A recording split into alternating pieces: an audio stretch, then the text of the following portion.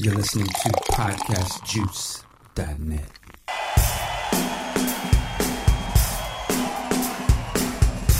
Ladies and gentlemen, welcome to podcastjuice.net. This is the Prince Podcast. And today, joining me is Big Ken. How are you, sir? Just chilling, man. Busy Saturday morning. Wasn't sure I was going to make it, but I had to run a couple stoplights, and I made it. We appreciate you being here, sir. The show would not be the same without you. Next up is Mr. Big Sexy and Sack. How are you, sir? What it is, gentlemen. It is cold and wet here in Northern California this morning. It's kind of cool. I like it. All right. And also joining us is Mr. Day Droppin'. How are you, sir? I'm doing well, Mike. Gentlemen, let's get going with this musicology. All right. And also joining us is Mr. Sean Hill. How are you, sir? Don't you hear that old school joint? Don't you ever touch my stereo. I'm doing fine, ready to get into this musicology, man. All right. I love it. And last but not least, one of the young guns. He was coming from my neck this morning before the show, but we love it either way. Mr. Ant Pooh. How are you, sir? Look, dude, if you come for me, I got to shoot back. That's just how it goes. You want to be Tyrese, I'll be Spanky. I thought you were going to say you. Oh, Spanky. Some of us got that. Some of us got that. Some of us didn't, but I got that. And I got that. Middle fingers for you, sir.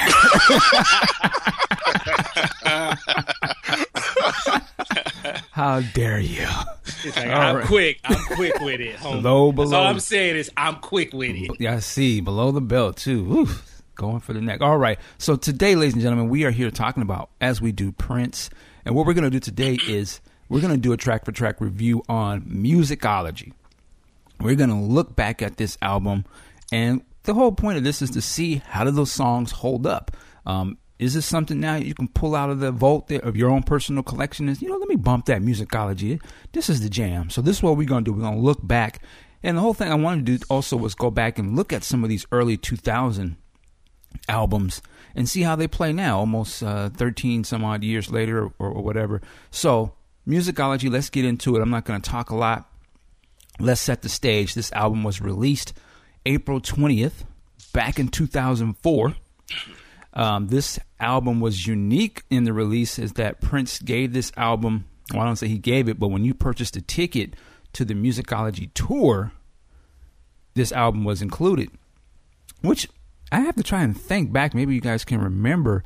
Was the tour, I assume the tour was announced before the album dropped? Yes. Yeah, that seems it's interesting. And with this happening, I believe Billboard, they went back and changed the way the charts work and sort of put a stipulation saying that I believe that you have to give the consumer a choice to say if they want the CD included with the price or not. Because, of course, this move was a great way to make the album jump up the charts and debut pretty high. So with that, we're going to do as we normally do, go around the room. Before we get into the track, real quick, just want to ask kind of what some thoughts were on this whole release method. So I'm going to go to Day Droppin' first. What are your thoughts on the whole ticket CD combination deal? A 2-for-1, if you may. Day Droppin'. Oh, I'm sorry. Here I am. Yeah, that was a genius move. I mean, that's how you do it. I mean, he found the loophole and totally took advantage of it. I thought it was very smart the way it worked out. I mean, I had the album before I saw him on tour, and when I got on tour, I was like, all right, that's cool. In case something scratches on it, I got an extra one. But I thought it was great. I thought it was a smart move. All right, Big Ken. Yeah, I tend to agree, man. And, you have to, remember, man, this is the, new age in the record business, man. The old method that the labels used to have set up doesn't work so much anymore. So a lot of times, artists have to find alternative ways to get their music out there, especially if you're going independent, like I believe he was at the time. So, this is a bold move at the time. It worked. And I also kind of look at it as like a precursor to moves that we see today, like that whole Beyonce, dropped the album with all the videos. I mean, nobody knew it was coming, and she just wrecked shop with the charts on that. So, it was a bold pioneering move at the time that worked out for him. Yeah, now I'm trying to look for some information on this because I know the album was released through Columbia, but now I'm wondering, was it initially released through that tour and then they picked it up later? I believe so. Because the CD, the concert version was like a bare bones, just flimsy case, all that good stuff. So I think that was all Prince. And then we got the expanded version, or at least the better packaging, with the official release that came out a month later. Okay, Aunt Pooh, what's your take on this? I think that was a dick move. I'm just gonna be honest. It was smart, but that's a dick move. How you dick move on whose part? On Prince's part. Prince, the tour company, the record label. That's just. It's like, how are you going to charge? I'm already paying an arm and a leg for your tickets, because it's like, come on now, dude be paying a whole lot for his concerts. I mean, it'd be worth it, but damn. And then you gonna add another $10 for your album?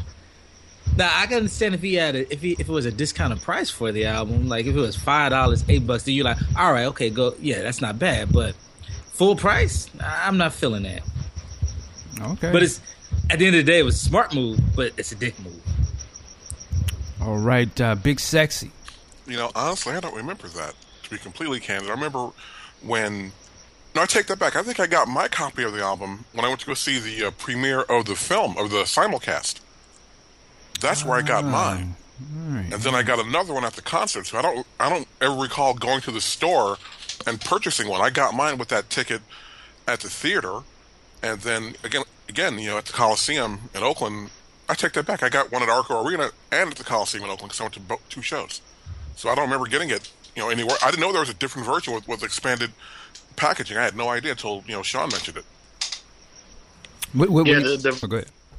I was going to say, just the version in stores has a booklet and, lyrics, all that good stuff. So it's worth having if you're a completist. I'm about to go pick one up then, because I was unaware. Good luck finding it.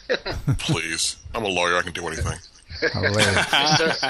All right, so let's get let's go ahead and just jump into the music here. So, first track, Musicology, sort of the James Brown influence, a little bit reminiscent of something like maybe The Work. So we're just gonna go around the room. Big Ken, set us up. I have to admit that when I first heard this song, I liked it, but because it was so much of a blatant homage, if you will, to the James Brown sound, and it had that whole, like you said, The Work, the Get on the Boat type sound. I thought it was cool. It was all right. I didn't really dig it all that much, but it grew on me over time. So, I mean, I like it a lot more now. I mean, it's a decent starter for the album. It's not his best song, but, in concert, at least, he made it a lot better, actually, and at least in the concert that I went to. So overall, it's a good track. It took a while to grow on me, though. All right. Day Dropping.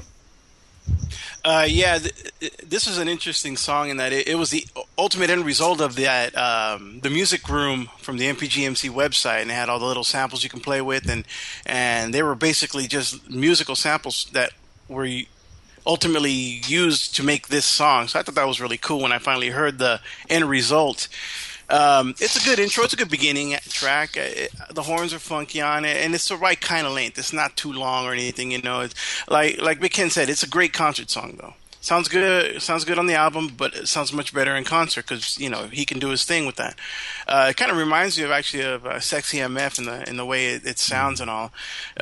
For me, with reviewing these and with grading them, I took that stance of, does it stand up as well? So on all of these, a question gets asked, does this one stand up? I'd have to say yes. This one stands up to today. And as such, I'll give this one a 7 out of 10. All right. Wow. My quick thoughts on this, I agree with pretty much what you guys said. I think it definitely sounds better live in concert.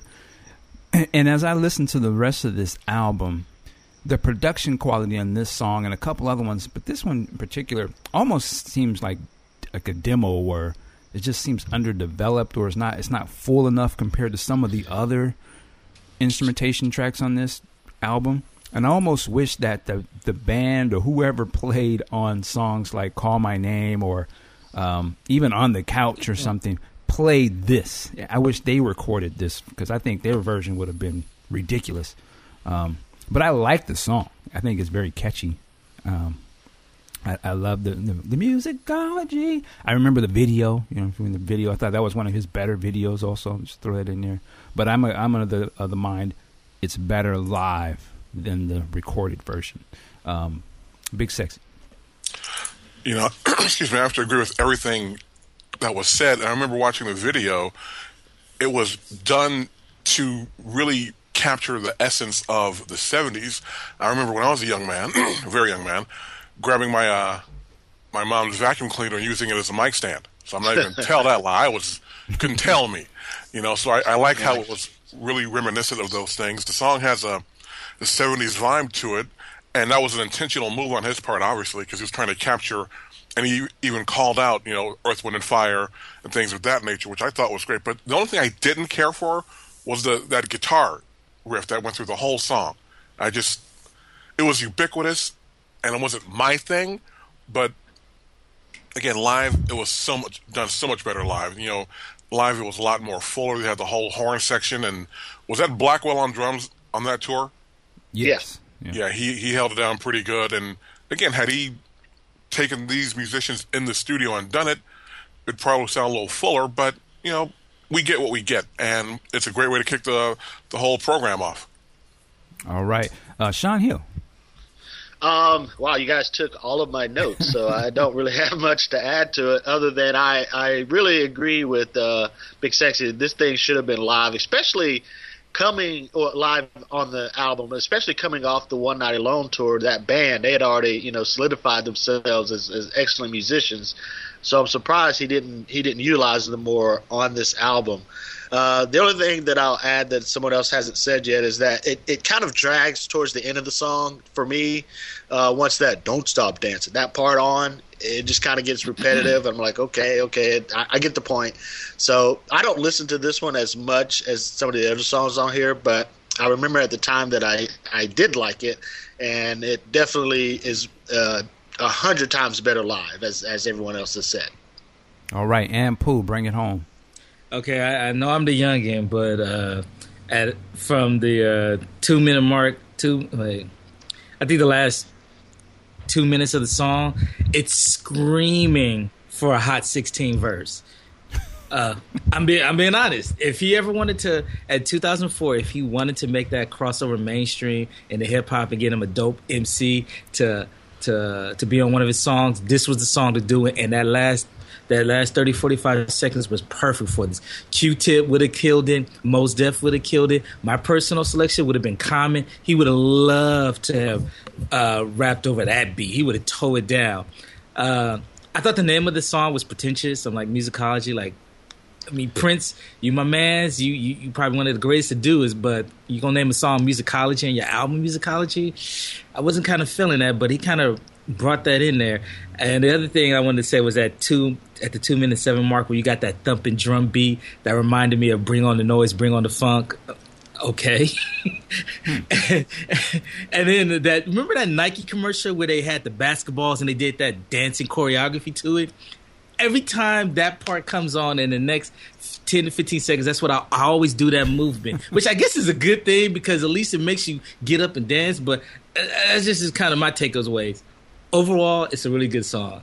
I prefer the studio version than the live version, but that's just me. Wow. All right. Well, you weird. I respect that. All right. Let's move on to the next cut on this record called Illusion, Coma, Pimp, and Circumstance. All right. So let's switch it up a little bit. Let's go to Big Sexy. Stars. This one I did not really care for. It was trying too hard to be funky with the guitar tone. A lot of that tone, and I understand he's trying to capture a vibe, but this one, to me at least, sounded forced. And this one, I hate to say it, this one I skip over. I listened to this last week and tonight or earlier today to get the vibe for it. I just can't get this one, man. I just did not care for it at all. But I want to throw out one more thing. I was watching the Musicology video, and I noticed that we saw the other keyboardist, Rad, I believe, and she was like Kat Dyson back in Emancipation Days. She made the one appearance and was gone. So I don't know what happened to her in the midst of this project, but she was in the video, but not on tour. All right, day dropping.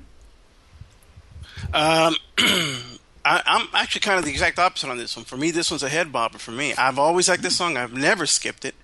I mean, it's just some songs. Just to me, they sound cool, and this is one of them. To me, the simplicity on it works, and I don't know. Overall, I just think it's a good song. I don't mind listening to it. I enjoyed listening to this one this time around. Admittedly, a lot of these songs, when I was hearing them for this review, I was just kind of going for a few seconds here, skip over about a minute, listen for about 30 more seconds, skip over about a minute, get a feel for it. But this one played all the way through, just because I think it's silly, some silly ass Prince, and when you got some sap going on, there's nothing wrong with that.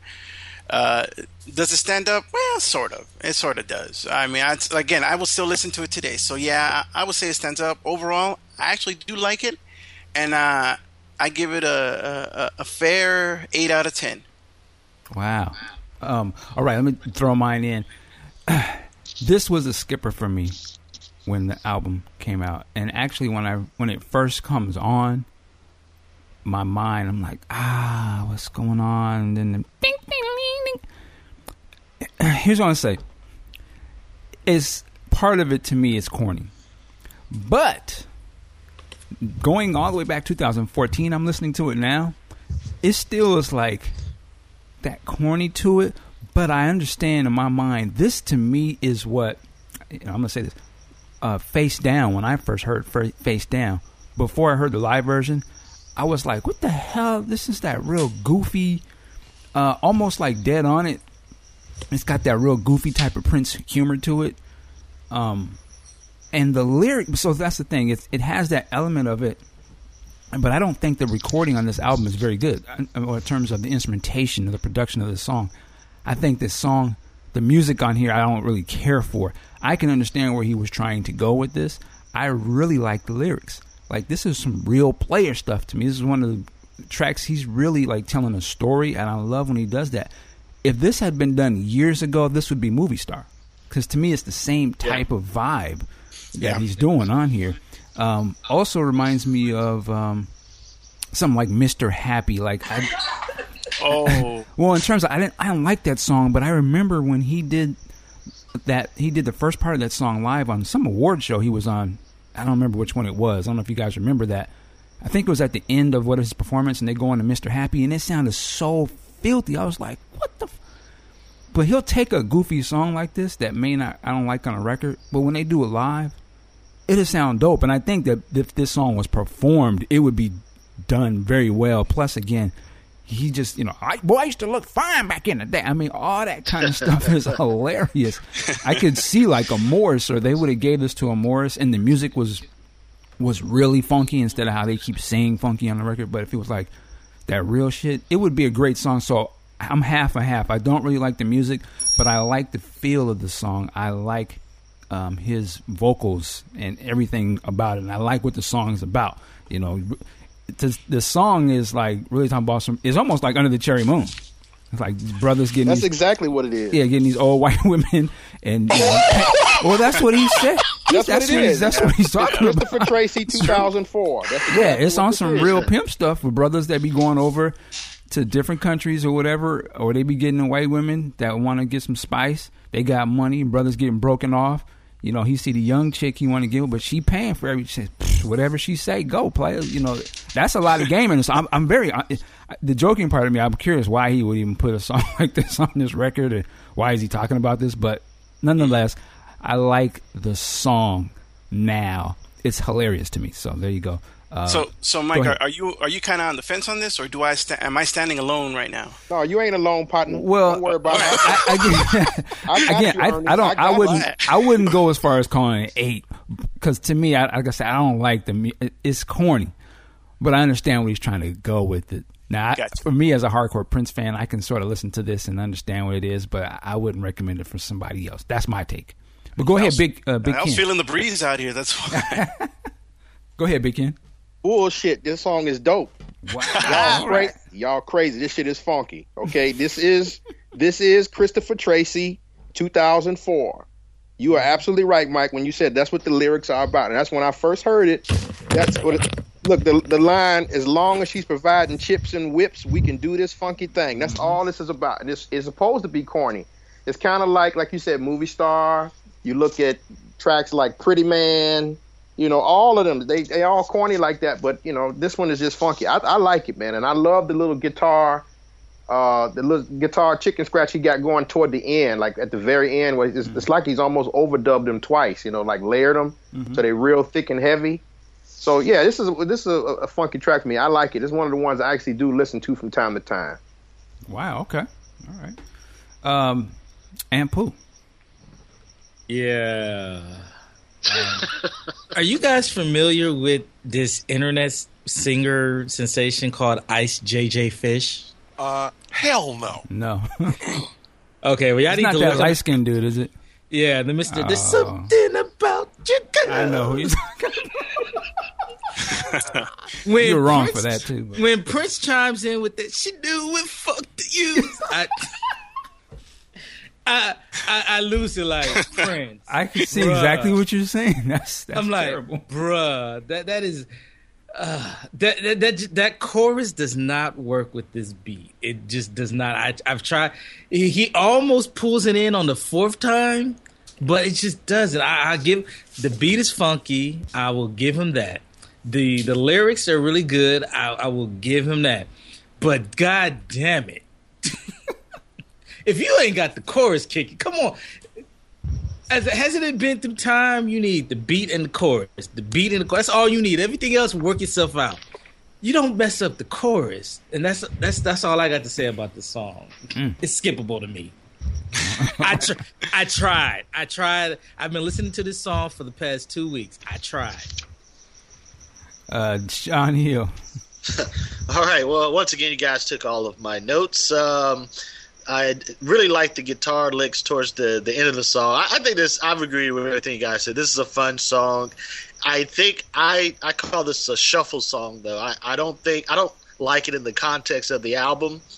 But if you remove it from the album, if I'm just listening to some random songs and this comes on, I'm going to listen to it. I just think it has the unfortunate stance of coming after musicology and after everything that he was trying to say in that song, and then come with a song that is pretty much the antithesis of music and musicology. I think it's kind of an interesting choice.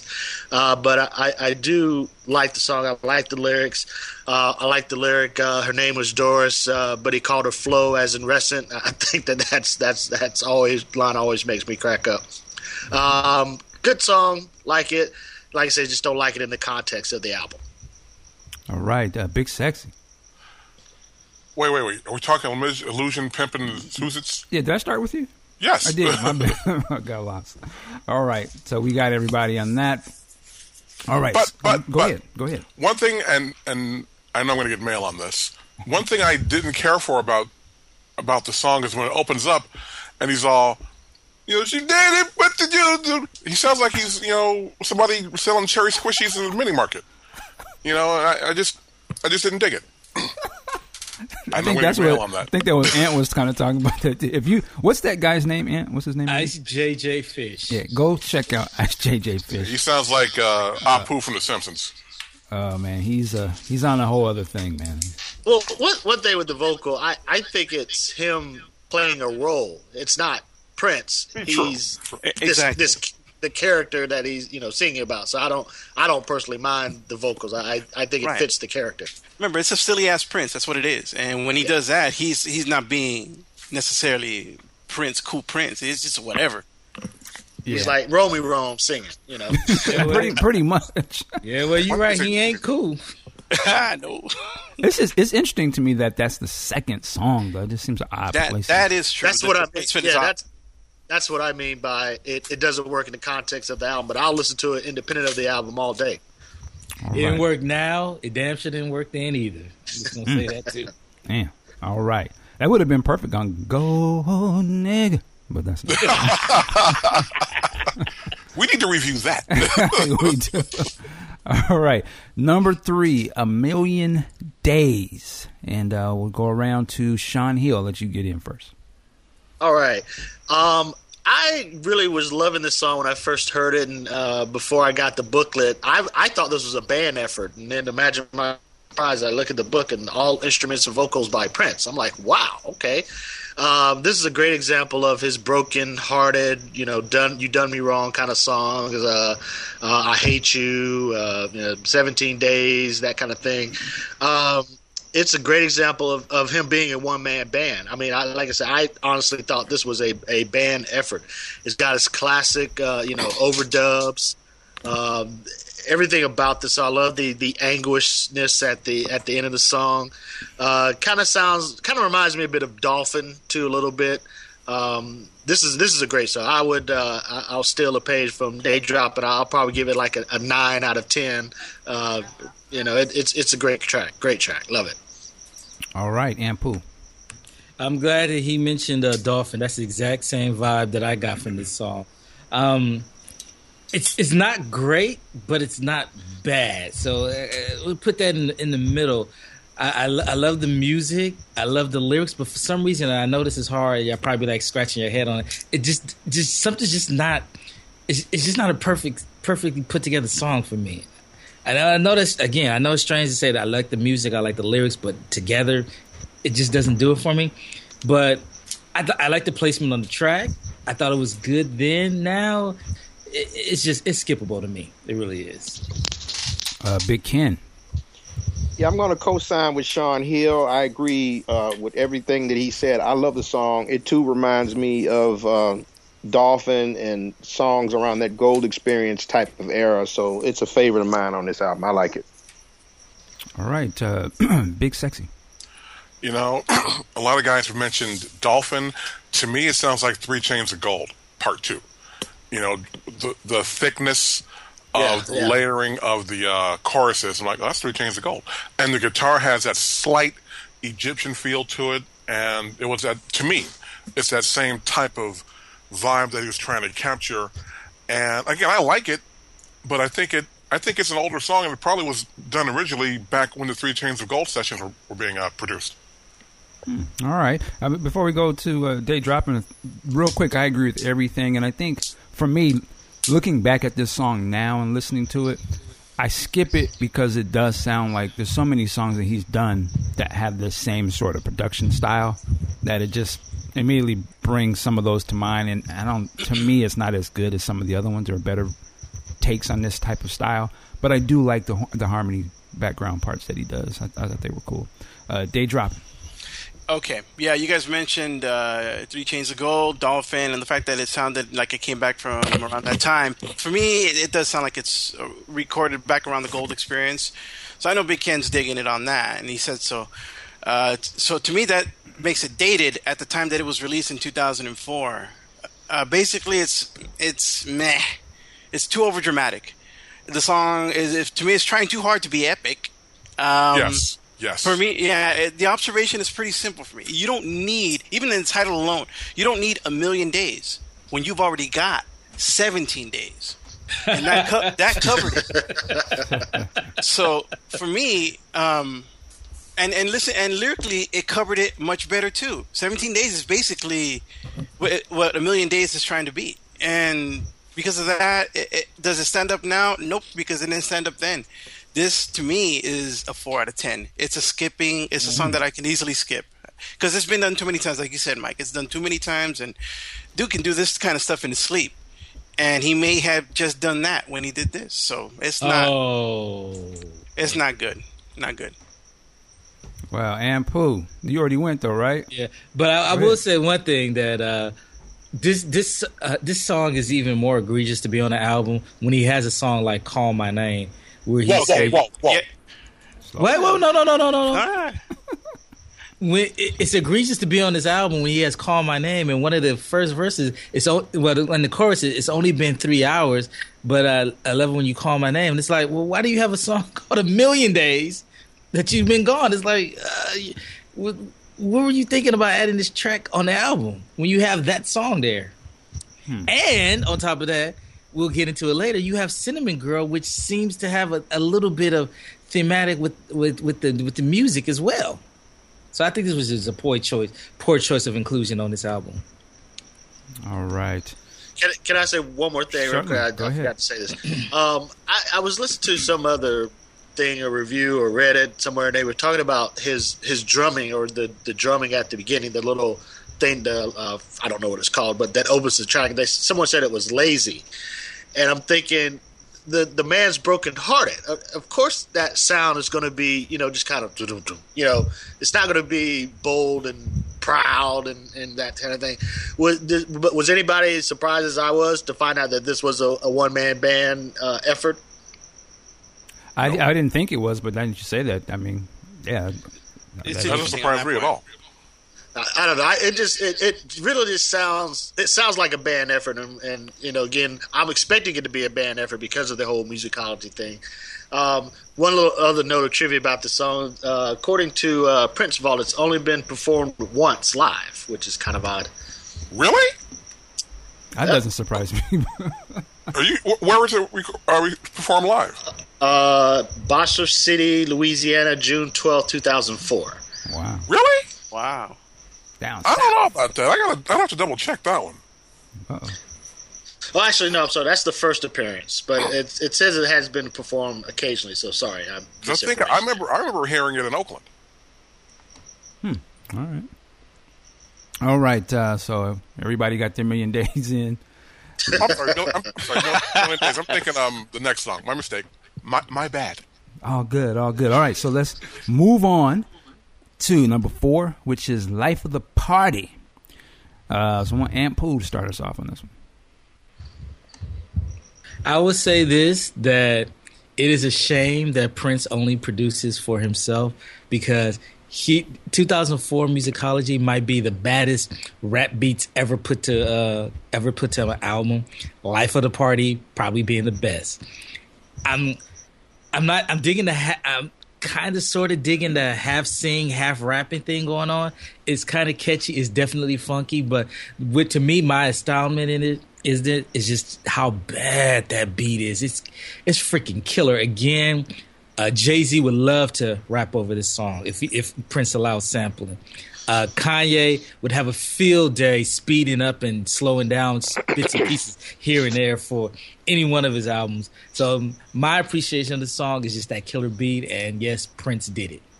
Wow. So that's why I wanted you to go first, because you may have a different take. But I'm going to say this to you. I like the beat. Like, I can understand where I see what he was trying to do with this, but I hate the drum sounds. Just me personally, I can't. It's almost like he's using like the tom-tom type drums. I just can't stand that type of sound personally. But I like the beat. I can hear what he's trying to do. But I just don't think the production came forward. So it's interesting that you like it. So I mean, people that do like it, I just can't stand that. And I'm going to have to say it right now. This is the song on the album. There's always that Prince song on the album. I don't care if you love Prince or not. You'd be like, man, damn it. And I'm only talking about post Batman. But to me, the girl, whoever's singing the chorus, just when Candy. That's Candy? That's Candy. Yep. Oh. Okay, well, that makes sense. And I love Candy, but I don't love her for singing.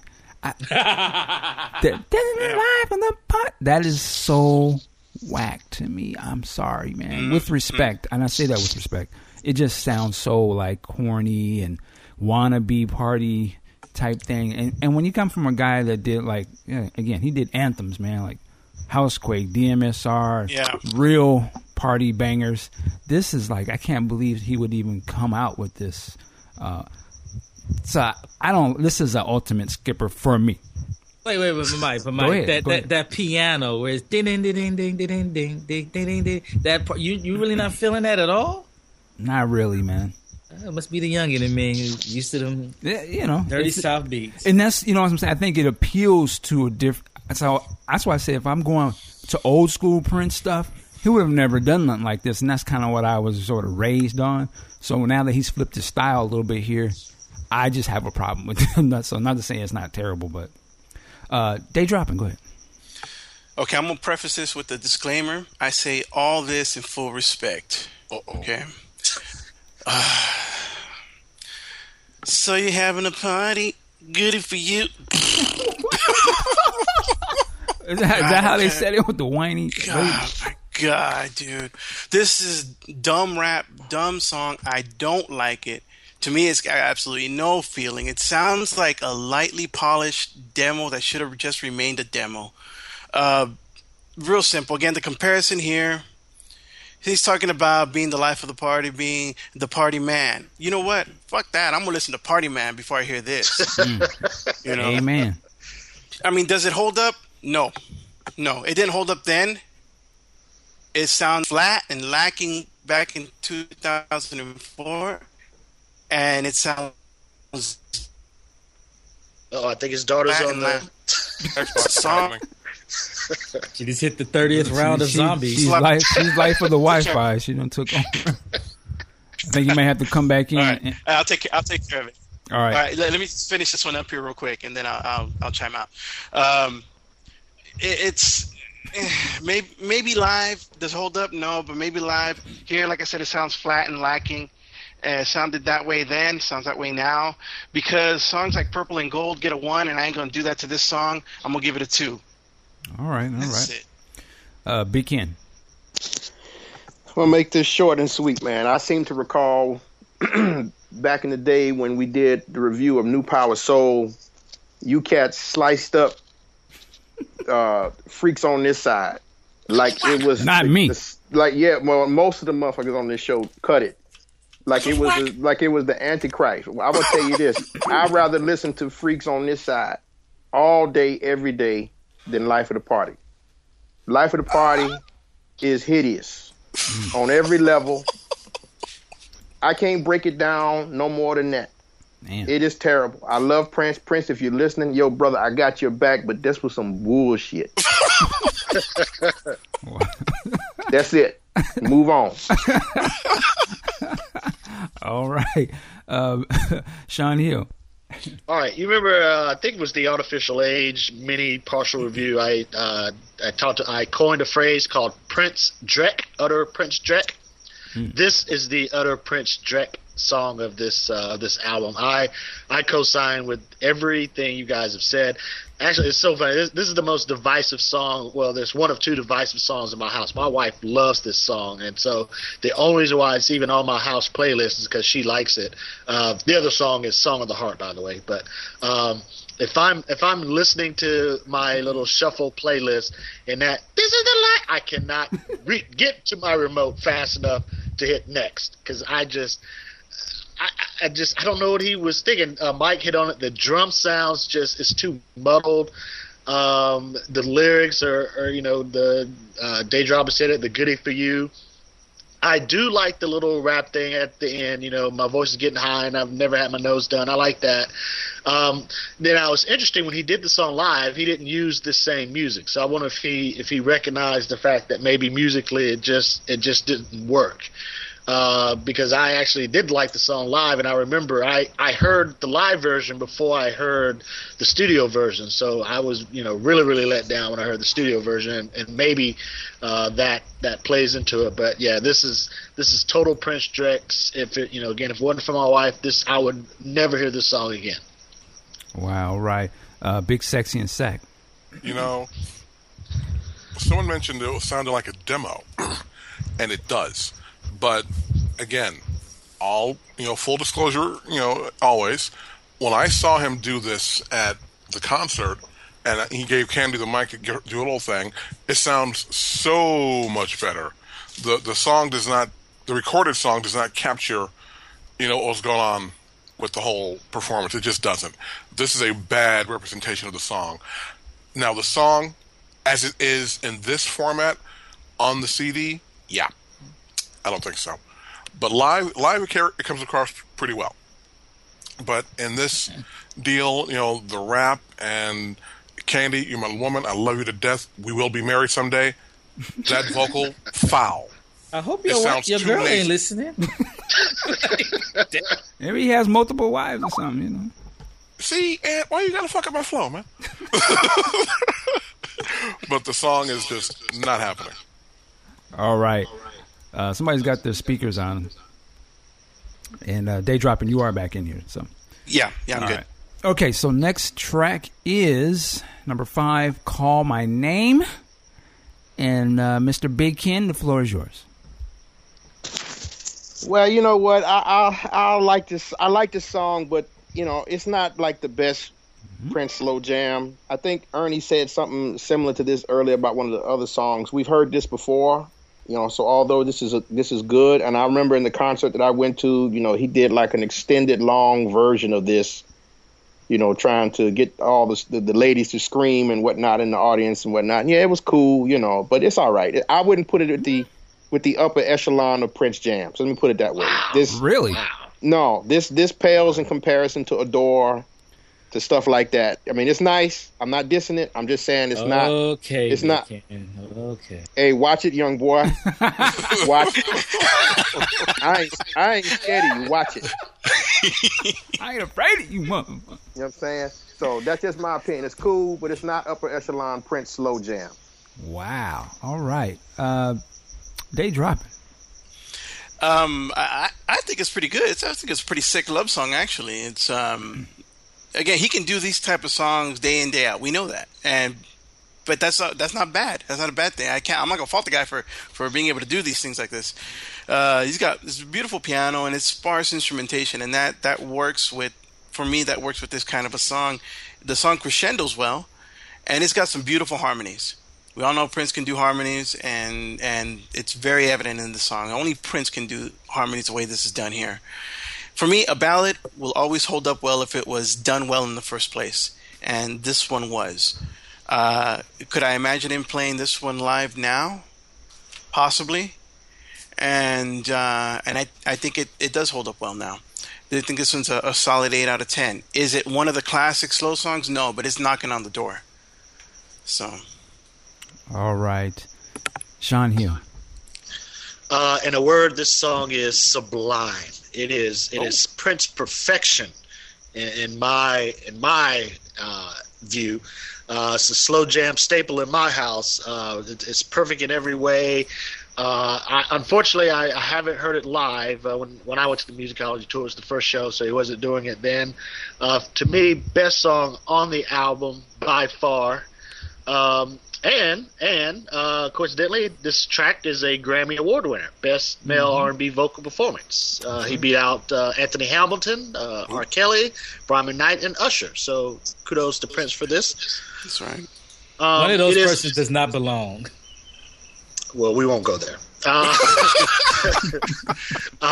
It's ironic though that Stokely is on this track because it has a mint-condition vibe to it, and I think on the Artificial Age, one of the music snobs said one of the songs they wished he could have mint-conditioned it. I think this song, I think it's 5 minutes. This song could go on longer. I wish he could have stretched this one out a little bit, and add some mint sounds to it. Give it a little bit more instrumentation, like a breakdown or something like that. But as it stands now, I mean, that's a small gripe. As it stands now, this is a perfect song, best song on the album, 10 out of 10. All right, wow, Nice. Big Sexy and Sack. You know, Sean, you need to come off those numbers, man. You gimmick infringing there, man. You know, you gimmick infringing on Ernie. You know, I have to check you on that one. But for me, this song is just pure Mac Daddy. Invite your lady up to the apartment. You put on your smoking jacket, get a little snifter of brandy. Oh, baby, come on in. You know what time it is. Old school. And it's old school, exactly. This is me back in the college dorm, luring chicks to Sutter Hall. Room 128, ladies. You know what time it is. They would come in, and it would be on. It would be unfair. That's the word. It's unfair. And you can hear it in the lyrics. Nice. And you can hear it in the chorus. He's all, if I don't see you real soon, baby girl, I might go insane. Yeah. Boom. Panties drop. There it is. This is the one. This is a keeper. I gotta disagree with my brother Ken on this one. this one rates up there with all of his best all-time slow jams. If it was recorded better, I think Ken would have more appreciation for it, because recording is not that good. But this song is the one. This will get, fellas. All right, let me talk to the fellas out in the audience for a minute. Fellas, if you are single and you're trying to get that lady to come to your side of thinking, if you put this on and hit the champagne and don't close the deal, I can't help you. I can't help you, man. That's all nice and good. That's all nice and good. But canvas the women out there. You put on a door, and you put on this one, and you see which one. Let's see what goes down after that. That's all I'm saying. I'm not dissing the song. Okay, you guys are misunderstanding me. Not that I give a shit if y'all. Wow. But I'm saying that it's a good song. It's just, and it's good for. Let me rephrase. It's good for this era of Prince. Yeah. Okay, but this pales in comparison to all of the slow jams that he did prior to this. Man, come on.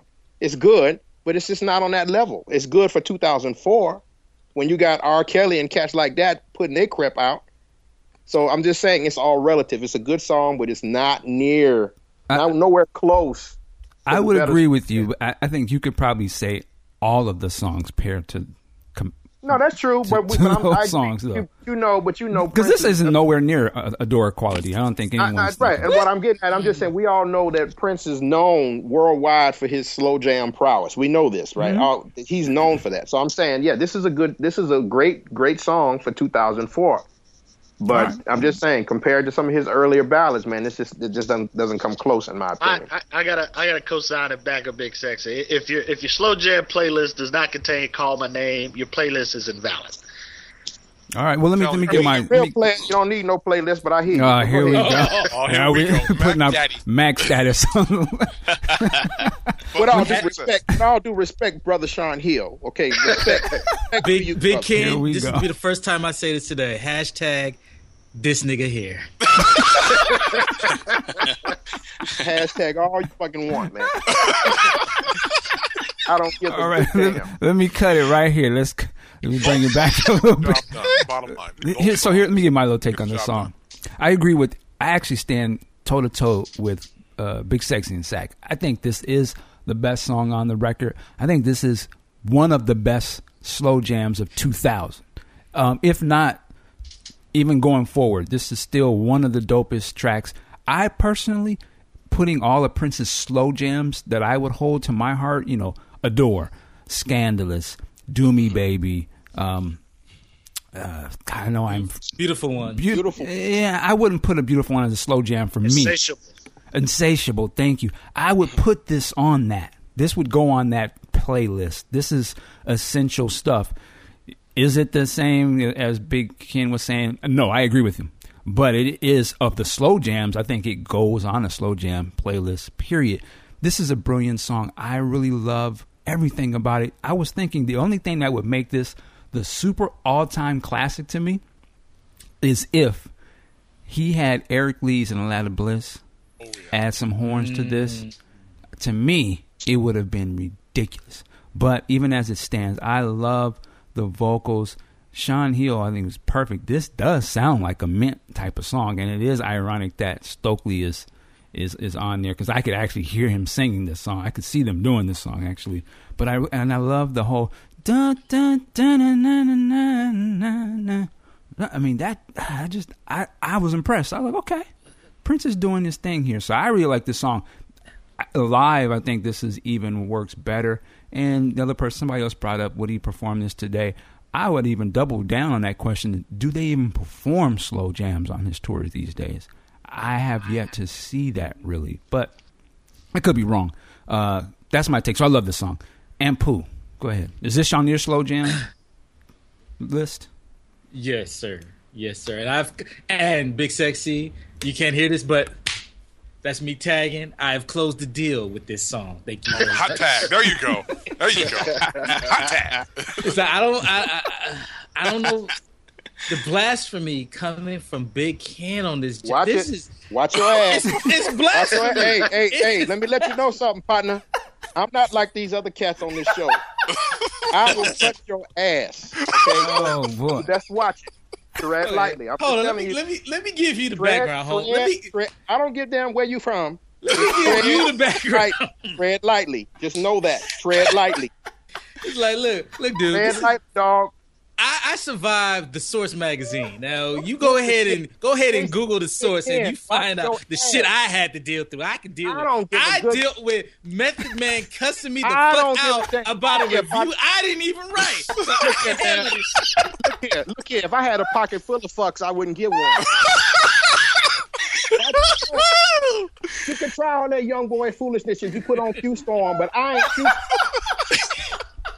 I don't give a damn about Lord. I don't care about a hashtag, your Twitter feeds, none of that listen, hold on. Wait. Whoa. So watch it. Let's just stick with the review part, because y'all got me rolling.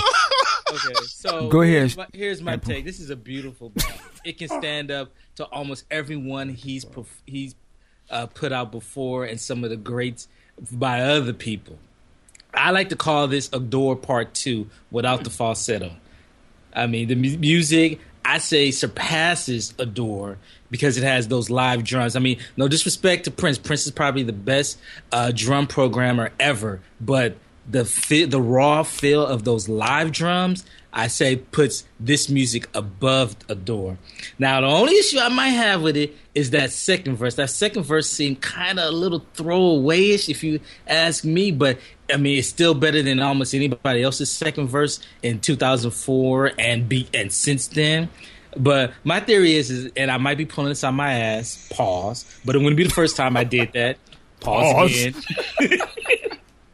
The second verse was added on the original recording of this because he didn't want it to be too similar to Adore, and people make that comparison. But I'm sorry, it's there. If this was in falsetto, it would be Adore too, and that's not a knock on it. That just tells you how complimentary and how thematic this song is to Adore, and in my opinion, can stand almost close to it. If Adore had live drumming, It'd probably still be, it wouldn't even be close, but because of that live drumming feel that I personally love more, it's great. And I will admit that at the 3:43 mark, it's kind of amazing how he kind of teases us with that falsetto. Then he goes back, nah, I'm not gonna give y'all that. I'm not gonna give y'all that, because if I give that to you now, your girl ain't ready to give up. She ain't wet yet. So I'm not gonna give that to you. You need to go ahead and get that foreplay in there, homie. I'm not gonna give you the falsetto. You ain't ready for it. I love this song, and I gotta give a shout out to my old working buddy Brianne Pins. I know she's listening.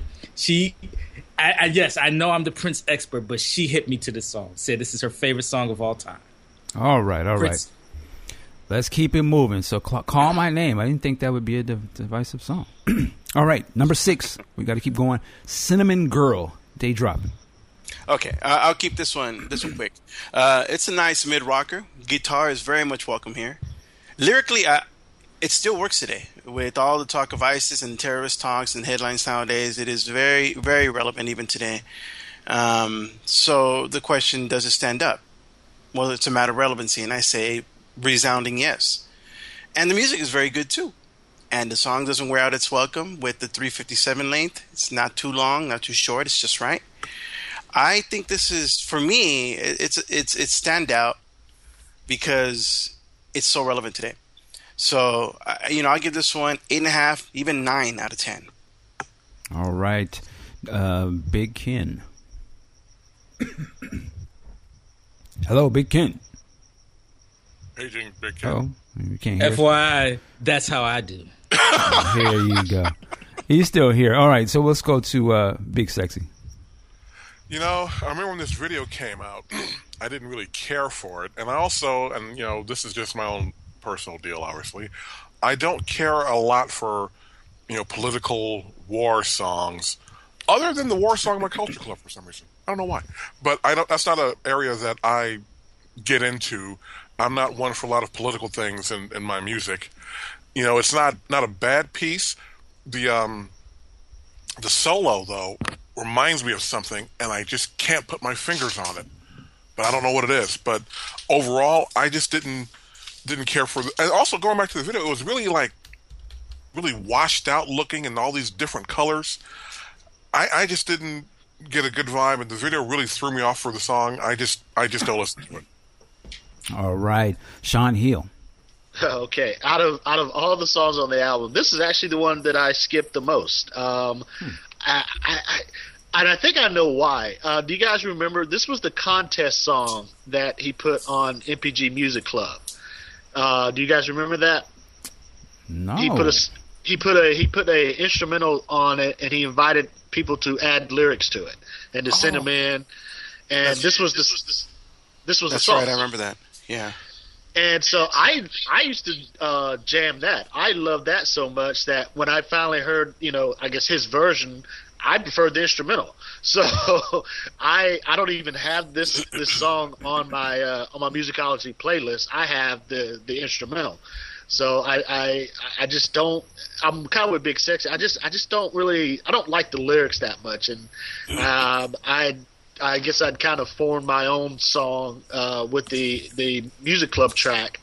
That by the time this one came out, I was so digging the instrumental. I just prefer that better. All right, and Pooh. I don't particularly care for the song. The music is good. The lyrics go over my head. I ain't got much to say on that. It's not a bad song. Just I don't think it fits on this album, in my opinion. It has a nice anthemic sound to it. You can be in a concert and bang your head, bang your arm, wave it over your head and all that. But other than that, it's a pass for me. All right, Big Ken, are you back? Yeah, my bad. Technical difficulty, man. My fault. Oh, good. Hey, we still talking about Cinnamon Girl, right? Yes. Yeah, I agree with my man Ernie, man. I love this song. I still listen to it a lot today. I think it does hold up. I like the sound of it. Like the lyrics, everything, man. I actually listened to it before this review last week, man. I was listening to it, bumping it pretty hard. So this is one of my favorites off this album. All right. I think this is a cool song, but I don't know if anybody can help me. This sounds so familiar to something else that he's done. That same.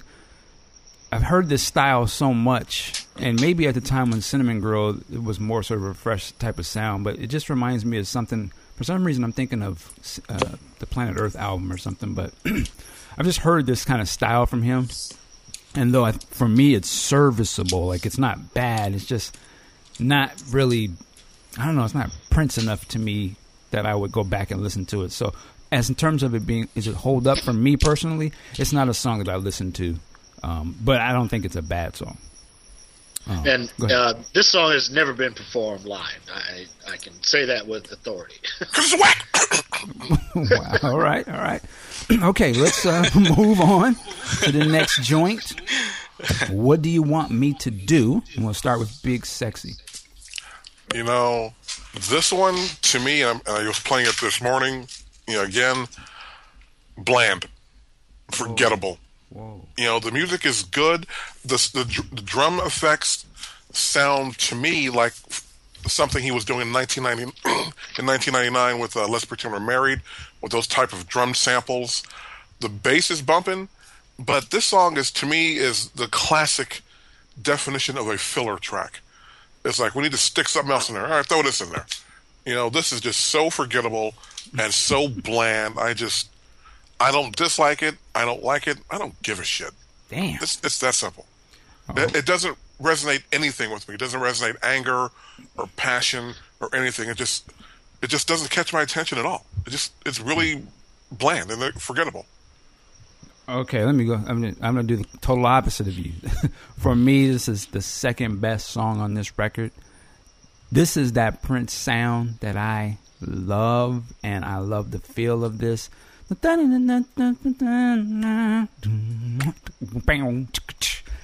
This is my shit. I love this type of stuff. It's interesting that you don't like it, but I love it. I think this is one of the better songs on this record. This is that sound that I like. I like the rhythm of it and the way he's swinging on it. I love his voice on this. To me, this is perfect. Big Ken. I'm doing a Billy Sparks head shake right now. We both. I co-sign with you, Mike. I love it too. In fact, this is my favorite song off this particular album, man. I agree. It's smooth. I like it's funky, but it's laid back funky. I like the drum programming. His vocal delivery on it is nice. The bass work. I mean, it's not the perfect song, but I mean, this is the one that, you know, when I think of Musicology, the album, this is the song that stands out to me. Yeah, you know, it's funny. I'm just listening to it as I'm talking.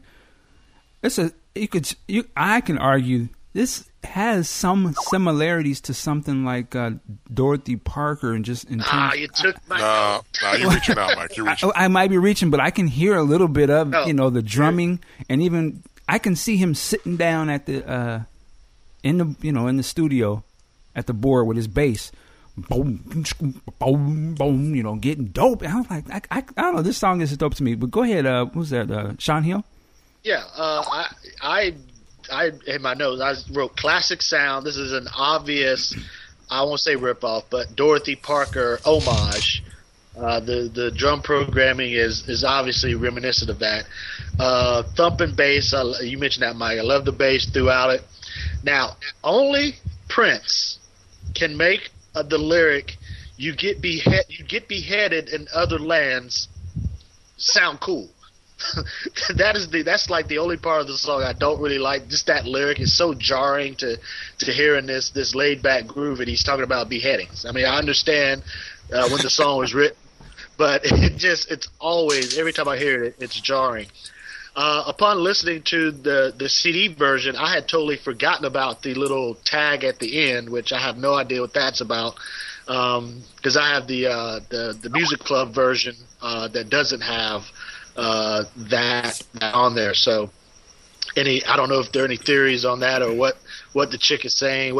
Does it have to do with the next song? Does it have to do with the previous song? I don't know. But aside from that, this is a great song. This is my third favorite on the album for sure. All right, Ampu.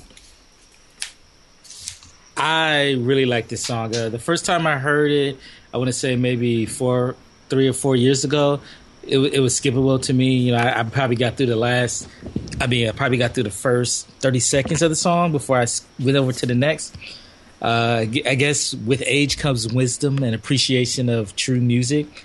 I love this song. This is a classic Minneapolis sound, which is actually kind of funny because I think he should have held on to this and put this on MPLS Sound, as that might have saved the album. He has some really good wordplay. Again, this is drum programming, which, considering most of the album is live drums, I might find a little off-putting, but for this track, I think it works perfectly. And for me, starting with this track to the end of the album might be the best six straight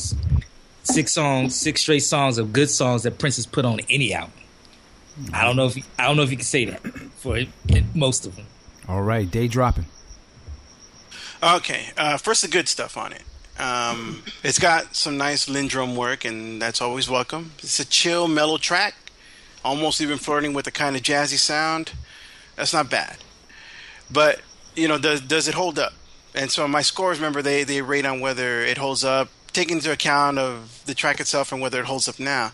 Well, considering it's Prince speaking from the point of view of a married man, well, no, it don't, because he ain't married now.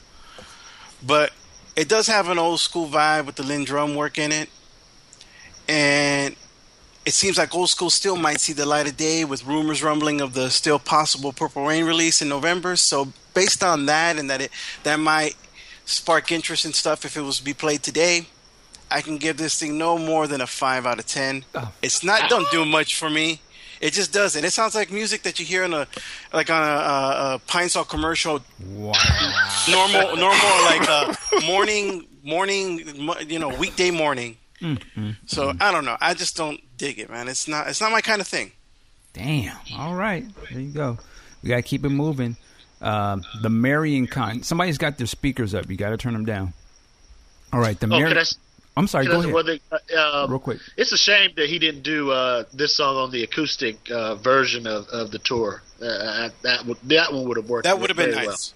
I agree. That one would have been nice. And this track has also never been performed live either. So. All right. So next is The Marrying Kind. We're going to start with Sean Hill.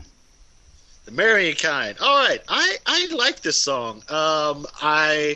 It's the rocker of the album. I think it's really good.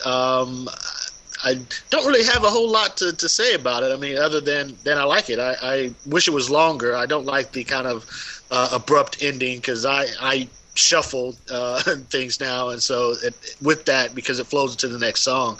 But yeah, I don't really have anything bad to say about it. This is a highlight of the album, definitely. All right, Big Ken. Yeah, I agree. To me, it's a nice follow up after What Do You Want Me to Do Now? Different contrasting style, but I love the music on it, man. So this is another highlight for me as well. Day dropping. Part 1 of 2, basically, right? For me, this one is a skipper. I don't get it. It seems like filler to me back then, and it does so now. And the question on it, does it hold up? Well, hey, he's since married and divorced for the second time. So I don't know how, if he's the marrying kind after all. I mean, so, I'm going to say that it doesn't hold up. Because of that, I don't feel this one. And I'll be right honest with you, for the most part, I don't feel the next track either. So this one's 4 out of 10. I don't feel this one. All right, I'm just going to throw mine real quick. I skipped this song. Again, it just has that same sort of sound. I like, it's funny because I like what he's doing, but for some reason I just never got into the song, and I still don't. I don't think it's terrible, though. It just doesn't work for me. Big Sexy and Sack. I got to follow the train here. It's too reminiscent of Sacrifice with Victor to me, trying too hard to be dramatic. But I do like the little, I believe it's a harpsichord in there. I do like that. But other than that, yeah. Pass. Sean Hill. I went already. Oh, I'm sorry. We got everybody then, right? Nope, you didn't get Ampu. Oh, I'm sorry. Ampu. And just like you Oldens, I got to come into school y'all again. Here we go. I consider this a 4-track suite with What Do You Want Me to Do, The Marion Kind, If I Was a Man in Your Life, and On the Couch. This to me is Prince doing some dirty macking right here. I'm just like being honest. He challenging LL Cool J like, look, I saw her. You ain't doing her right. I told him you was a married. I mean, I ain't gonna lie. I've done this myself, so it's like these words are speaking to me. When you go ahead and shit on your boys because you want to try to smash. Maybe he wanted more. I don't know, but like the verse here where he's saying, she's gonna miss you at first, but then she's gonna buy me things. Like, god damn, Prince is a cold-blooded dude. I like this song. It held up then. It holds up now. All right, I was waiting for a verse about car loans, but I had to get you back, bro. All right, let's keep it moving. So, If I Was the Man in Your Life, and Pooh. I love this. This is perfect complimentary song to that. It nicely segues. There we go. I love how it just begins with that with just that drum beat and him singing with that. If I was the, I love that. It kills me. But it kind of.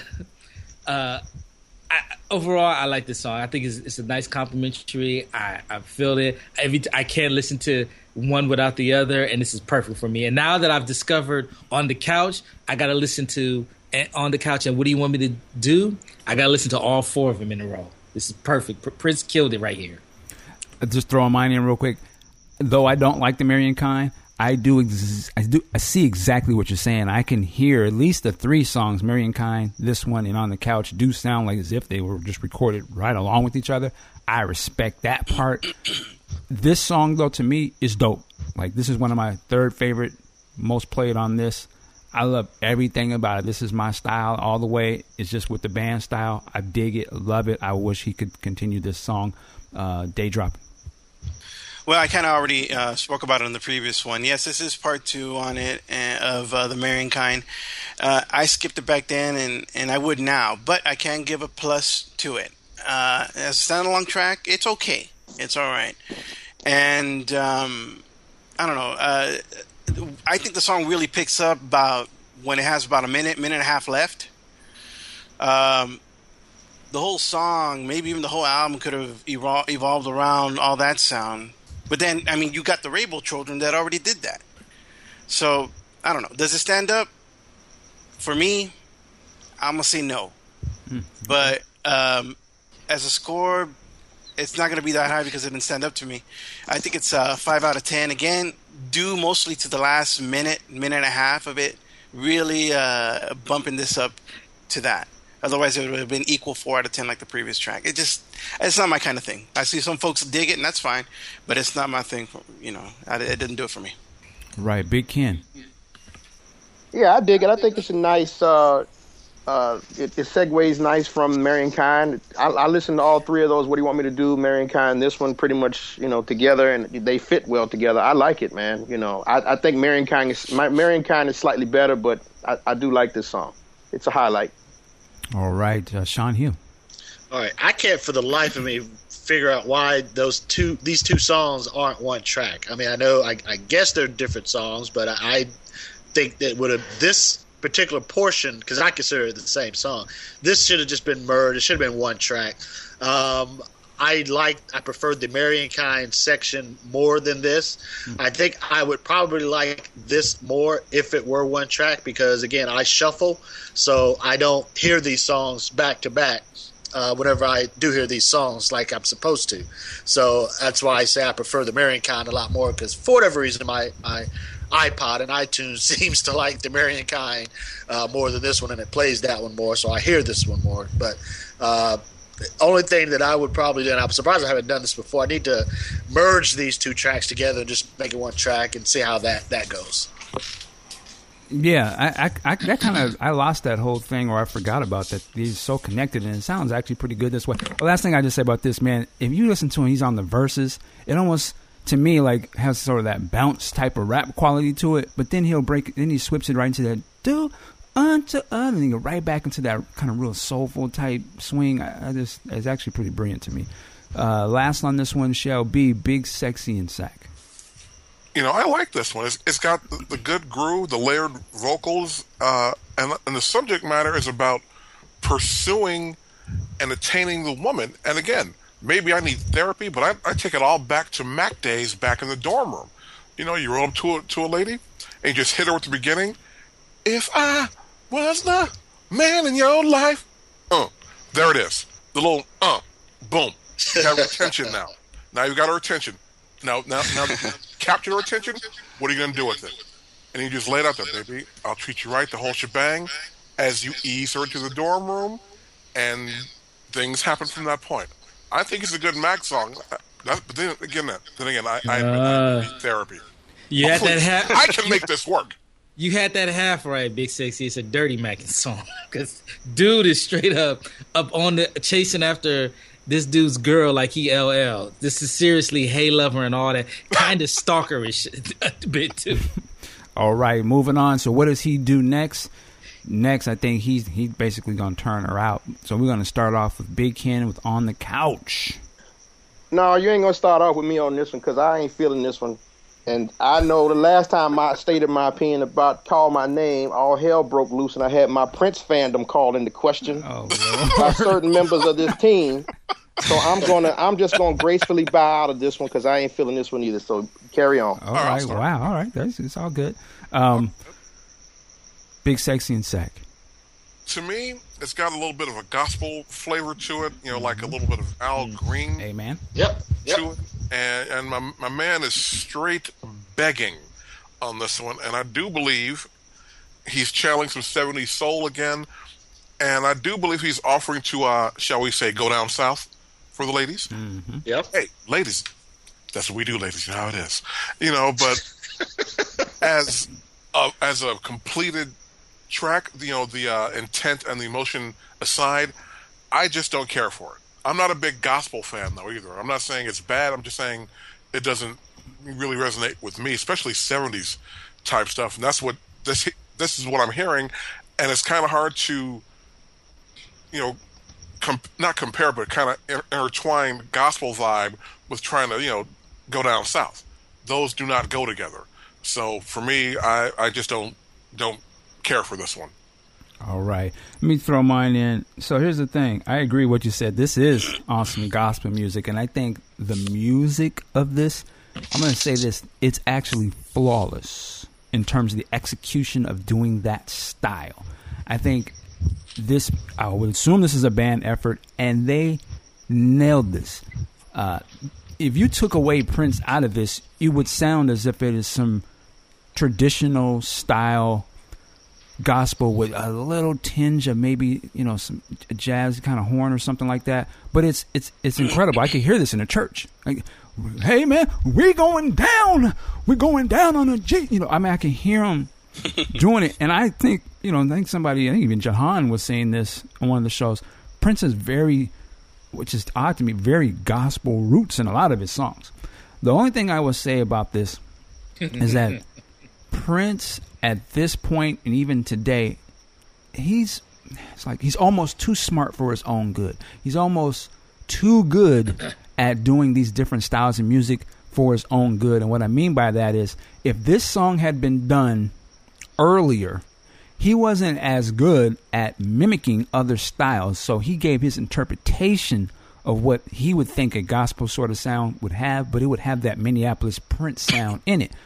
To me, kind of like with Adore or something. Like, it's not straight gospel soul instrumentation. He has his kind of freaky, genius way of doing the song. I think, to me, at this point, his musicianship is so tight, and of course the band members he has are so seasoned that they'll play it straight. And so to me, as ill as I think this song is, even his vocal performance is dope as hell. It's not Prince. It's like he's singing in the Prince style, but the music is just straight traditional. And so there's nothing like different about it. So you can hear this amazing song, in my opinion, musically, and it's like, well, I don't normally listen to this type of music, so I wouldn't play this, like, regardless of who's on it. And that's the problem with this song to me, because I think this song is brilliant, but it's not. I just feel like Prince is so advanced in his music styles that he plays it just like everybody else. And he can play it as well as everybody else, but it doesn't sound unique. Now, it's unique to me that Prince is doing something like this. Like, I think I've seen him do this song live. I think this is one of his coldest tracks. I mean, in terms of like that style and he's getting down, it's filthy for an older cat. Like I said, if I was to have a couple drinks and you ready to get it popping, yeah, this is dope. But I just think that it's almost too smart for his own good. But that's not a bad thing. It's like looking at Obama. So he's too intelligent.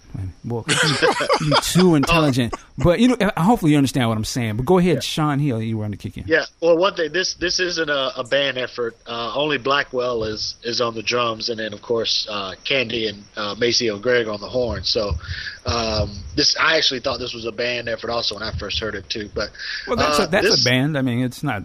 It's more than Prince, right? It's different people. Well, he doesn't play horns. I mean, he could play the drums, but he for whatever reason will do it. I'm just letting you know. Okay, so my first exposure to this song was at Staples, which it was a big hit during the acoustic set. It was one of the highlights. I really like this song, although I think it's better done as Satisfied. I love the church organ, and I think, Mike, you actually hit on that. I love that sound throughout it. I would probably prefer an acoustic version like he did during the show that I saw over the band version, so to speak, that he has on the album. I don't have a problem with this song. I think now it suffers only because of Satisfied. I think that is a better take on this style of song, in my opinion. All right, day dropping. Yeah, this one's an odd review of it in that I don't really care much for this song at all. I mean, I'm kind of with Ken on this. I don't care much for it. But I got to point out the good deals on it. It's Dirty Minded Prince. It's a cool track that I'm certain would translate well live, even if it was played today. I wouldn't mind him singing this one these days. Not for me, but for the Prince on stage persona and the women. That would go over well. I mean, it could slow things down on stage live in 2014, and they'd be dropping on stage. Oh. I mean, does it stand up? Yeah, it does. I don't care for it, but doing on whether it would stand up now, I say it does. And even though this is an odd one. Even though I don't care for the track, I will score it an 8 out of 10. All right. Aunt Pooh. Damn you, Sean! You stole my thunder. I feel the same way that this song is definitely part 1 to Satisfied part 2, and it actually either he should have put Satisfied on this album or moved this song to 3121. I really like the song. It's very playful. The music, I definitely sense the gospel.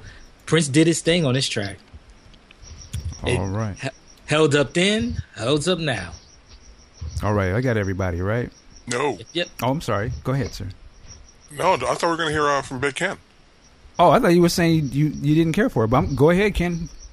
Oh, I did. I said I recused myself from this. Oh, you remember? recused? Okay, I thought you said go last. Yeah, because I don't want my Prince fandom called into question again. Oh boy, here we go. And then I have to cuss motherfuckers out. So I pass. All right, let's keep it moving. We got a couple more left.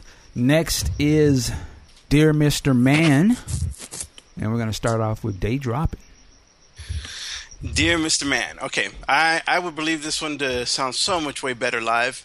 I mean, to me, this lyrically, it's Prince's take on. I could see Marvin Gaye doing something like this in the way it's written and all. You know, it makes your head bob, and then it makes you think, and that's a good thing.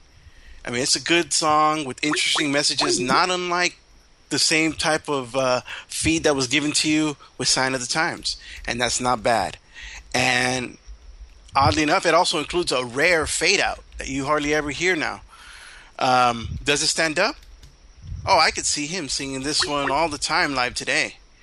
And it was a good track then. It's still a good track now. If he puts it out there live, it could be even a greater track. This is a standout one for me. This is a 9 out of 10. All right. I pretty much agree with what you said. You know, this music actually borrows from James Brown. I believe it's People Get Up, Drive Your Funky Soul. If you go listen to that, you hear that this is what they're playing. Actually, just slowed it down a little bit. But I like this song. To me, this song lyrically also reminds me of there's a song on 2010. God, what's the one where he says "Act of God" or something? It kind of reminds me of that kind of. Prince always kind of puts himself in that position where, you know, they don't do this and I don't do that and none of mine. But I like that kind of stuff. Almost even like going back to Dirty Mind. I think it was Party Up. You know, kind of talking about things that are going on. But the part I love about this is at the end of the song, we tired of y'all. I just thought that was hilarious. So I dig this song. I think it's dope. Big Ken. Yeah, I kind of agree with you and Ernie. I mean, it's okay. It's pretty good. It's decent, but I got to be honest, it's like a 50-50 shot. You know, if I actually listen to the song all the way through when it comes on, right? I have to be in the mood to really want to follow through with it. You know what I mean? Because I understand the political vibe that he's trying to address, but I think that was better done, like Ernie said, in songs like Sign of the Times. You know, it was more effectively done, which then would grab my attention and hold it a little bit more. And it's not like the music is really standing out in this particular song. So it's not terrible. It's okay, but you know, I skip it half the time. Other times I just kind of let it play and listen to it, you know. It's just okay. All right. Big Sexy and Sack. Yeah, I got to co-sign with Ken. It's a little too political, let me rephrase it. It's trying too hard to be political for me. And at the end with the, we tired of y'all, I'm like, you know what? Come on, man. To me, that was just pandering to me. You know, but... Who's the y'all he's talking about? That's a good question. You know, I'm not feeling that one, so I skip this one pretty much all the time. All right, wow. Aunt Pooh. And I'm not trying to make any enemies with the OGs, but too late. I don't.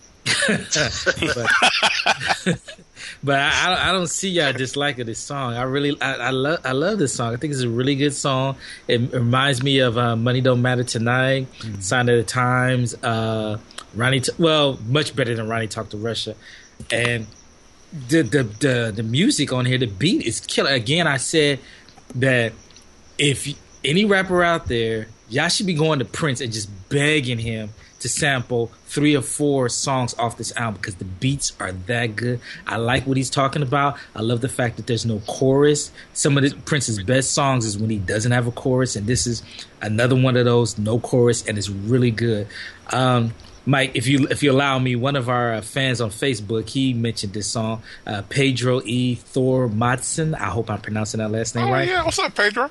He said, besides Dear Mr. Man, no song on this album resonates with me, which I guess is high praise for Dear Mr. Man. There you go. Yeah, and in terms of the music, like I said, go listen to that James Brown song, People Get Up, Drive Your Funky Soul. That's exactly where he got it. I hope he gave him credit for that, because it's interesting that he would do that. Sean Hill, take us home. All right. I love this track. This is a very a standout one for me. I don't like it when Prince gets overly political and overly preachy in these songs, but for some reason this one kind of works for me, and I think it's his delivery. I think that it's passionate but plain, if that makes sense. It's more matter of fact for me. I love the lyric. Ain't nothing fair about welfare. Ain't no assistance in AIDS. Ain't nothing affirmative about your action till the people get paid. I don't know. I just love that phrasing. And then the part your 1,000 years are up. Just that part right there. That's the old black Southern Baptist preacher starting to come out of him a little bit. Ernie mentioned the fade out, and I know I've talked about fade out some of Prince's songs. This one, this was like, hey, where you going? Don't leave. you're just getting grooving. Don't go. Give Maceo another 5 minutes on the horn. Yeah, this is a definite plus track for me. I would definitely give it probably a 10 or 9.5 maybe. Great song, great track, great groove, love it. All right, last track is Reflection. We're going to go to Big, Sexy, and Sack. Whose afro is indeed the roundest? That's I like the little stereo effect in the song. I love the doubling on the choruses. The mics were a little hot, but it captured the 70s limitations of recording. This, to me, is a standout track. When I saw him and Wendy doing on Tavis Smiley, I'm like, there it is. Shut down. I think this is something that should be performed now. I think he could pull off really well with Third Eye Girl in that setting. I think it's a great song. It is. I like that it's reflective about things going on back in your youth. And I was playing it earlier this morning, and it is in rotation on my treadmill music list. I love this song. I can't say enough about this song. It is one of his standout songs in his entire catalog. I love it that much. All right, Big Ken. Yeah, I have to agree. It's a beautiful song. Everything Mark said, I agree with. I'll just add that it's the beauty is in its simplicity. You know what I mean? It's just his vocals and the acoustic guitar, and you don't need anything else other than that. Very reflective, introspective lyrics. Very well done. Very well sung. It's just a beautiful song, man. A great way to close the album. All right, Aunt Pooh. Co-sign with everybody's sentiment. I saw the live performance with Wendy before I listened to the album version, and I go back and forth with which one I prefer. But the studio version, like I said, I love when Prince does a song with no chorus. It always is really, really well done. I love this song as well. It's done good. I just wish when you come to, I know Ernie does this better than me as far as the track sequencing. If he had taken Dear Mr. Man and what was the other one, Cinnamon Girl, and had that nice little Call My Name, What You Want Me to Do, The Marion Kind, If I Was the Man in Your Life, On the Couch, Reflection, that would be a perfect sequencing of the eras in a relationship. And Reflection is just perfect, like two old people just sitting down talking about the love that they had. All right, Sean Hill. Okay, I gotta take a deep breath to try to make it through this one. The lyrics, and I'm gonna read them here so I don't mess them up. Still, it's nice to know that when our bodies wear out, we can get another. What does the one thing have to do with the other? I don't know. I was just thinking about my mother, and that lyric just sings to me now because of my grandmother. And I've always loved this song, but hearing it, listening to it after her passing, just made me think of the brilliant how he's able to just make you think about things and bring out emotions that this lyric shouldn't even bring out that emotion in me, but it does, and that just tells his great songwriting. But let me try to get back to focusing on the song itself. It is a great way to close out the album. A lot of people don't like it because it's so downbeat and so mellow, but I think it's perfect. It starts out reminiscing about the past in kind of an upbeat way with Musicology, and then it ends thinking about the past in a more melancholy but sweet way. And I think it's a perfect closing to the album. I would give it a 10 out of 10 prior, and I would definitely give it an 11 out of 10 now, just because of what it does for me. All right, Day Drop, and bring us home on this. Yeah, I fully respect what Sean was saying on it, because he's coming from the heart on this, and that's a good thing about Prince music, is that he can do that. For me, though, unfortunately, I think this song, it's an up and down on the scoring on this one, because there's good things on it and then not so good things on it. And first, the good thing. Let's start on the good thing. It's a beautifully done song, perfectly titled, Reflection. That's what it is, and it makes you think back. It makes you think on different stuff, and it forces the listener to reflect as well, and that's good. I think it could have swapped with Dear Mr. Man, because I think the scoring on this is reflective in that it suffers a bit because it's the last track. I'm not too cool with it being a closing track, and I think it makes it a weak closer. I'm not a big fan of slower songs being a closing track, with the exception of maybe Sometimes It Snows in April. But Purple Rain? Or Purple Rain, I guess, to a degree, is kind of a slow track too, But Adore? Again, Go ahead, babe. It's okay, but it's rare. It's rare, is what I'm saying. And then again, those are like anthems, so they work that way. This one is hardly that, and so it doesn't work like that for me. But it's a good song. It's a beautiful song.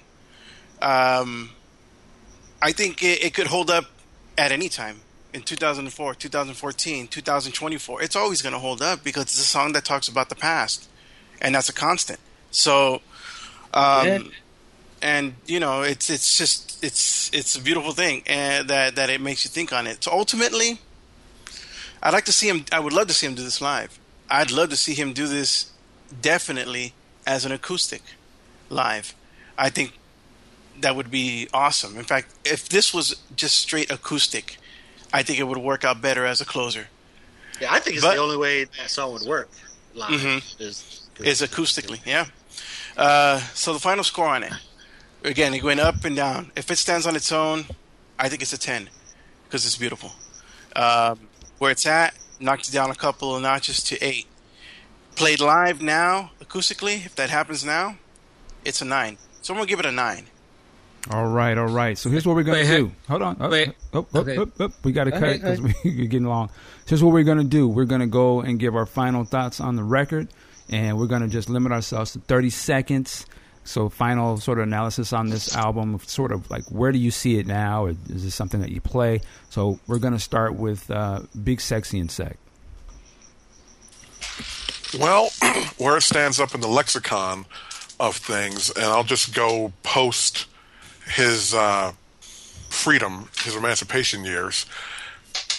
This signals a good comeback, but it was unfortunately a one-time peak because the subsequent albums after this, but creatively it was an homage to a certain time, and as a whole, he captured it very well. Individually, some things I cared for more than others, but does this stand up with a lot of the pre-emancipation output? No, not at all. But again, he set the bar so high with things that were done pre-emancipation. So this was a good attempt and a good reminder of what he could do, and he actually did it with the album and the subsequent, massive tour. but unfortunately he didn't keep up the momentum with that and released 3121 and Planet Earth, which to me were just incredibly lackluster. Incredibly. So this was a good signpost to get us from there to where we are now. All right, Big Ken. Yeah, I agree with a large portion of what Big Sexy said. Overall, I think it's a good album that actually holds up fairly well. I mean, it's a good mixture of different types of styles. Not all of it works, but most of it works. You know, there's some sections better than others. And for 2004, this was a pretty good album. Interesting how it was released at the concert and all that, which we talked about. But I tend to agree that, yeah, it's a good album in context of his 2000s and beyond. But I agree that it does not. It's not in the same conversation with the pre-emancipation stuff, in my opinion. But that being said, it is one of the better ones in the 2000 catalog. I mean, you have that. 3121 was kind of a mixed bag. Planet Earth, same thing. You know, Lotus Flower is pretty good. Minneapolis Sound was okay. You know, now we got the stuff we have now, which is, you know, much better than most of that other stuff previous. So, I mean, it holds up well in the 2000s, but beyond, you know, going too far back, pre-emancipation, it's not in the conversation. All right, I'm throwing my 2 cents in here. I agree. I think this album, would you say it was 3121, Planet Earth? It's almost those 3 albums to me. I paid attention, but I never came back to them very much. And I still sort of feel that's this way about this album. For me, this album really kind of was a disappointment because even though it was maybe 2 years earlier, the Rainbow Children album to me was such an excellent piece of work. And then I think, you know, for the completist, he's probably had, 4 or 5 albums between that time, if you count, you know, The Slaughterhouse and One Night Alone and all that kind of stuff. But this would have been sort of his first sort of major album after the Rainbow Children.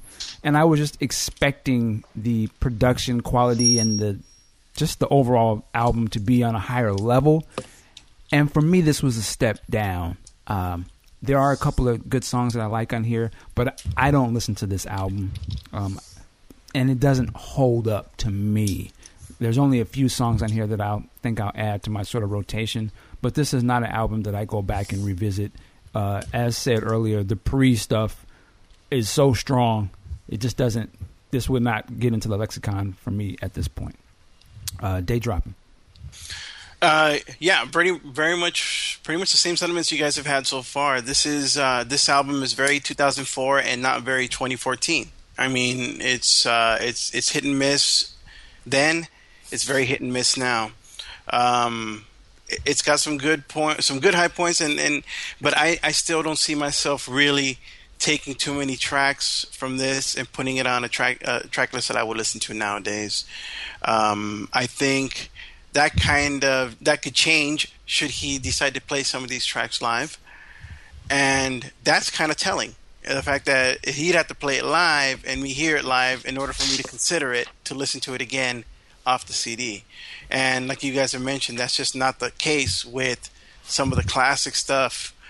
You know, there's an argument to be made whether we're just jaded towards that or not, and we may or may not be. But there's also something to be said about those sounds then in the early 80s just being so original at the time, and the history that falls with that. The history that's going behind this here is like a mini comeback that really was just a mini comeback.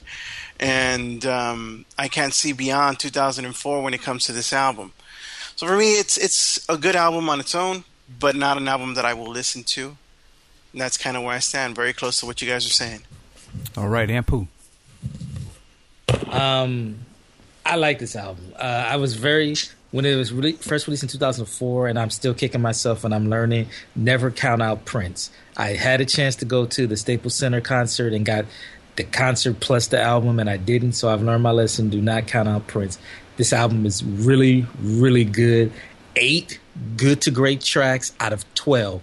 What more can you ask for from an album in 2014, let alone 2004? So I say it's one of his tops. I easily give this a 4 stars, and it's very underappreciated considering the type of songs that's on there, the music that is on there, and the themes that are discussed. That's just me. I'm the youngin. All right. Sean Hill. All right. For me, this album, going back and listening to it in an album form was good because I hear these songs a lot, but I don't hear them in the proper context. So it was good to kind of go back and listen to it that way. I think what's that phrase? The sum of the parts don't create a great whole. I think a lot of the songs are good, but I don't think it's a cohesive effort. And it's a big missed opportunity, in my opinion, to get that One Night Alone band in the studio and to make an album. I mean, yeah, they did Expectation and they did News, but how many people actually, bought and heard, those 2 albums? I really wish he would have kind of carried along that theme, real music, real musicians on the album, giving the band a chance to participate and stretch out some tracks and see what happens with there. How does it stand up in the the lexicon? I think it's kind of middle of the roadish, not great, not bad either. I think I'm going to have the unpopular opinion that I think 3121 is a better effort than this one.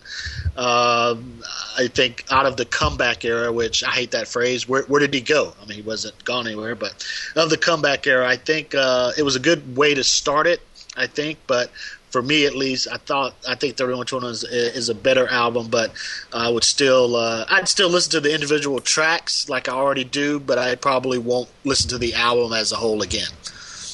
All right, and last thing I would just say real quick, I hate the album cover. I don't understand Yeah, it's terrible. The weeds in the background and then Musicology, but. There we go. That is our take on Musicology, the album. I want to give quick shouts to some of the listeners, as Ampu alluded to, Pedro, Todd, and Thomas. They left some very extensive, great comments on the Facebook page about this recording and the album. So definitely go check that out.